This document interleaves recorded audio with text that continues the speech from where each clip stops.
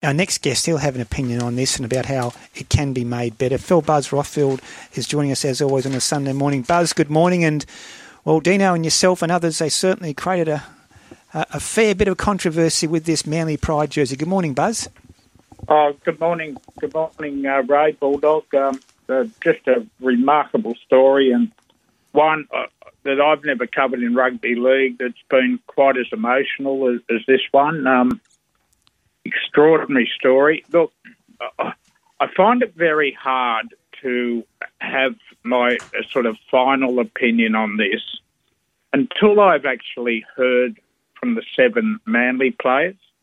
All we have is hearsay at the moment that they've done this because they weren't consulted, or they've done it because of their religious beliefs, or they've done it for another. I want to hear from Josh Alloway or any of the other boys, and it'll give me and all of us, a better understanding of why this is actually.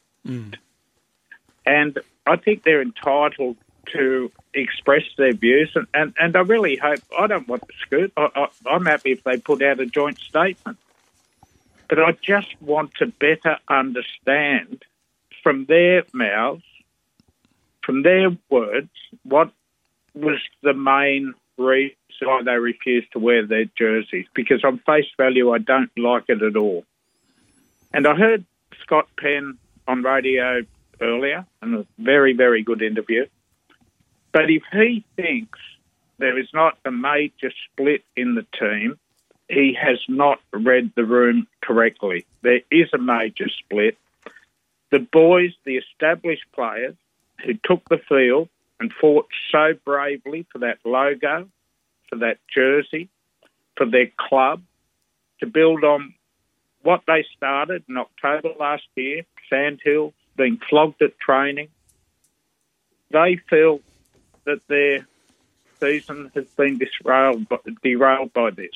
And there was a lot of catch-up work to be done. And, look, I hope for the club's sake that can be sorted out. They can find a common ground and get on with the job of trying to make the finals over the next 5 weeks.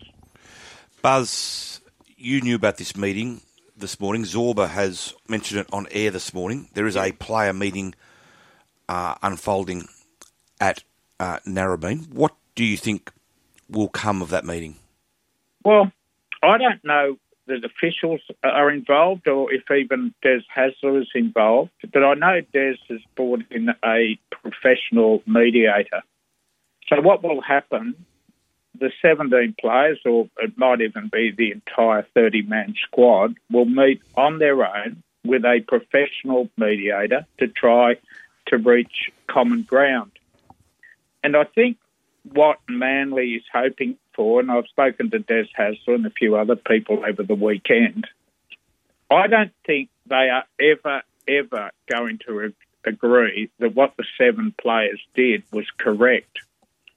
What they want them to do with this media is get into the room, thrash it all out, and they want both parties to have a sympathetic view of each other's stance.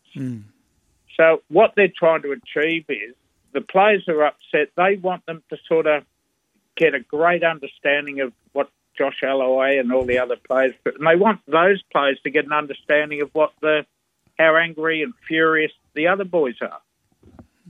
And then they hope they can resume one big happy family again tomorrow and get on with the job. 5 games to go. Need to win them all to make the finals. Yep, staying with I'm not sure, though, guys, that this is possible. I'm not sure. How do you mean, Buzz? How do you mean? I don't think they can all of a sudden become a happy family, Ray. I think, there are deep wounds from what happened. Yes. Those guys who took the field against the Roosters on Thursday night cannot comprehend, as much as they can wear the lack of consultation, they cannot comprehend these boys run onto Four Pines Park, sponsored by an alcohol company. They were Sportsbet, Splash Ticket, and I'm not sure whether it's in the Bible, but it's a Christian belief that it's probably not a good, I think we all agree on that. It's destroyed lives, But it's an interesting one, and Dog, I know you'll be working on it today, and I'll be, really looking forward to the next instalment because, as I said at the start, it's a massive story. Yeah, it's so complex too. And a couple of our listeners of SMS, what if one of their teammates is gay? And that's a whole different issue again, and it opens it up. And I think we've only ever had Ian Roberts come out openly declare he's gay, and I think everyone would have their heads in the sand if they didn't think there were more playing at the moment. Buzz. Yeah, and again, that's a whole different issue, but it's all part of this conversation that needs to be had about inclusivity and about acceptance and about respect. Yeah, look, the people at fault are the senior executives at Manly for not bringing the players into the loop much, much earlier. And I'm not sure what solution they could have got from doing that. It would have been a lot better than the outcome we had on Thursday night. Yeah, we'll see. Buzz, I read in your column with interest today, the Sunday Telly What's the Buzz column. The NRL normally releases grand final tickets for sale as early as April. This year we're in August, we're nearly in August, and you still can't buy one. The truth is the NRL has yet to lock down a core stadium at Sydney Olympic Park as the venue. Can you run us through that? Well, in March last year, Dog, I wrote on the same pages that the NRL was trying to secure funding from the state government for Penrith, Manly, Cogger at the time, now it's Cronulla, Leichhardt Oval, etc. But to do that, and to get that money from the state government, they were offering 25 years of grand finals in Sydney. That was the deal. And that's a big thing for the government because it brings in tourism, fills hotels, taxis, restaurants, bars, etc. Huge for the economy. So they've had a number of meetings since, but the state government put out their annual budget, Premier Dominic Perrottet, recently, and there was no funding mentioned for these suburban venues. So Peter V'landys and Andrew Abdo have a meeting with the Premier and Stuart Ayres again tomorrow, and they are going to stand very, very firm on this issue. They are going to want a funding model in writing for these venues. They hope to upgrade. If not, they will look at other options, and Brisbane are ready with a stack of money to come in over the top and try and get the game to Suncorp. What's the delay, Buzz? This has been going on for ages. Yeah. Why hasn't this been politics, either Dino? rubber stamped or taken off the table? But it seems to be sort of bubbling and or bumbling along for years. Without wanting to bore you and your listeners with politics, I think the government has had so much on its plate with teachers taking strike action and looking for extra money, hospitals looking for extra money, nurses threatening strikes for extra money. And I think the government has been a little bit wary of handing out basically $1 billion to upgrade suburban grounds and the backlash it would have on the electorate when there's all these teachers and nurses who are, in my opinion, entitled to more money. So I think that's been the hold-up, and something's got to happen. You don't want to be fighting Peter V'landys on issues like this, as everyone knows. I really hope they sort out, and we're there in the first weekend of October at Accor Stadium. Surely, Buzz. But anyway. Hey, Buzz, also in today's Sunday Telly, yourself and Crash Craddock got the exclusive with some magnificent images of Ash Barty and her wedding. And Dino raised the point earlier, is she the most popular sports person in the last 20 years? It's hard to argue there's been a more popular one.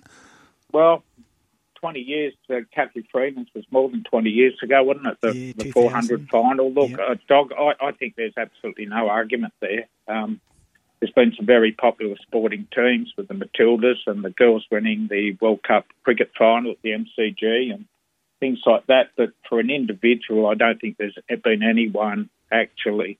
Well, Sam Kerr's huge, isn't he? But Ash just won the hearts of the entire nation. And I say, not about Ash. My goodness, it's a fantastic experience to work alongside Robert Craddock. Oh, he's a great guy, isn't He he? is the professional's professional, that guy. But we got a tip off. Do you reckon he says the same? Probably not, Tom. Okay, fair enough. We worked alongside for a very long time. And we got a tip off, and Crash is very close to the Ashbarty camp, and he turned up the story, got the photo, and it was really exciting because we hadn't worked with, he's a cricket guy in the rugby league, and great man, Crash Craddock. Oh, he is, and what a great journo he is too. Buzz had another column item today that Bozo's two great mates, Zorba, our very own Zorba, and the great Ray Hadley were at Brookie on Thursday night to watch Bob's grandson, Zach, make his NRL debut. It was a lovely photo you ran. Yeah. And, of course, Zach was what I thought a brilliant, enjoyed a brilliant debut, and he really got amongst it. He really did, and there's a really funny story there, Dog. After the game, they were walking off, and he bumped into Jared Hargreaves. And Hargreaves said, gee, sure, along the lines of, gee, sure, a bit cocky, the way, you were carrying on. And Zach said back to him, described him as old, but something else that I can't repeat on this radio show. Wonder what happened, yeah. Yeah, so you can imagine their conversation. I love the way he stood up and to Hargreaves. He's a Fulton. Yeah. He sure is a Fulton. And I thought it was a lovely touch because you know how close Bolts and Zorba are to the Fulton family, those are in particular, and to see them there with Anne on such a proud family night, it was just fantastic. It really, really was. They've been a rock, those two, for the family, and I just love seeing it.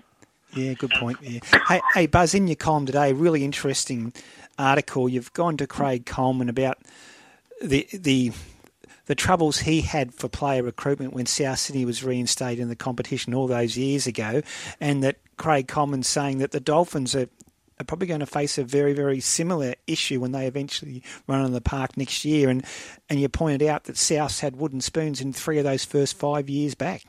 Yeah, they did. Look, South were readmitted midway through July 2001, so they had about 6 months to build a roster to compete in the 2002 Premiership. And George Piggins, who was chairman, actually hired Phil Gould as head of recruitment. And even though the Northern Eagles fell over, it was a really, really difficult job to build that side, and they came 14th of 15, won 5 games their first year, then 3 wooden spoons in the next 4 years. So I've compared it to the Titans. The Titans had 2 years in 2007 to get this, in 2005 to get a roster ready, and they were terrific. They ran 12th, 13th, but then they made the top 4 2 years in a row.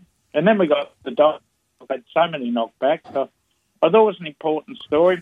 And I actually agree with a really important quote from Tugger Coleman in that story about we already have a couple of New South Wales Cup standard sides. Look, I know the West Tigers and the Bulldogs have improved a lot, but the Warriors and Titans are awful at the moment. But I'm hoping that the Dolphins can hire a couple more good players and be competitive next year, although it'll be a struggle to make the top 8. Buzz, I wrote last week, or the week before, that Craig Young had stepped into the stories leaking out of the Dragons. Of course, Young is the chairman down there, and said, we are on the prowl, and we find out who it is, we won't be very happy. And you don't want Big Albert unhappy, because that face gets very mean. But you've done a little shush in the column today, saying that the Dragons think they know who it is. Yeah, well, that's right. And a player who will remain nameless has been identified as the person who, a couple of weeks ago, spoke to another journalist and suggested that Anthony Griffin was off with the player group around the selection of a few of the more senior players like Josh Maguire, Andrew McCulloch in the team. They're aware of who spoke to the journalist. They have spoken to the player. They have made it very, very clear that next time, and it's something like this, there's an attempt to sabotage the roster, the spirit at St George, particularly when they're in a position to make the top 8, it will not be tolerated. So I'll be keeping an eye on that one very closely. You mentioned St George. They play the Cowboys this afternoon. It's the 4:05 p.m. game. Buzz, the earlier game at 2 o'clock, Knights versus Bulldogs. We'll start with Knights and Bulldogs. How do you see that game this afternoon, Buzz? Well, the Bulldogs have almost been playing like a top 8 club in recent weeks, haven't they? They've been outstanding. So, look, I think the Bulldogs will be far too strong for the Knights. I'm tipping an upset. What price St George or Luella? They were $3 head. I'm just calling back up again, Buzz. $3 head-to-head by memory. Yeah, in the head-to-head, the Cowboys were $1.40 to beat the Dragons, who were $3.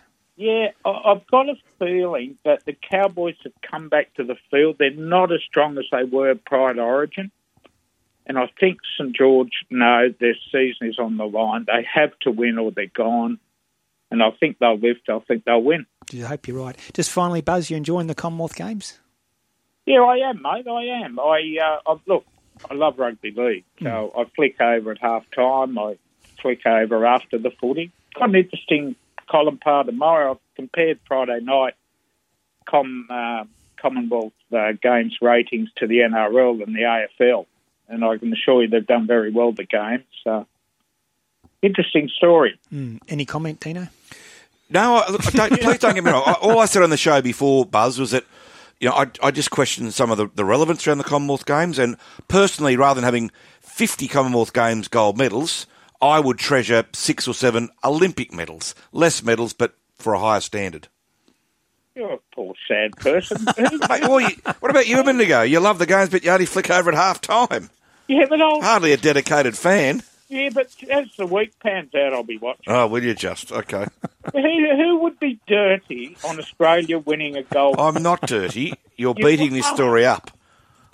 Dear, oh dear. You're beating it up. I just said. Back page and tell you tomorrow why our man Dean Ritchie's got Hey, Buzz, good on you, mate. The Games by Bulldog Richie. I'm glad I got my column back. Well done. Can you spice it up? Yeah, right. Thanks, Busby. Hey, good on you, Buzz. Enjoy today. Enjoy the games. We'll talk next week. See you, mate.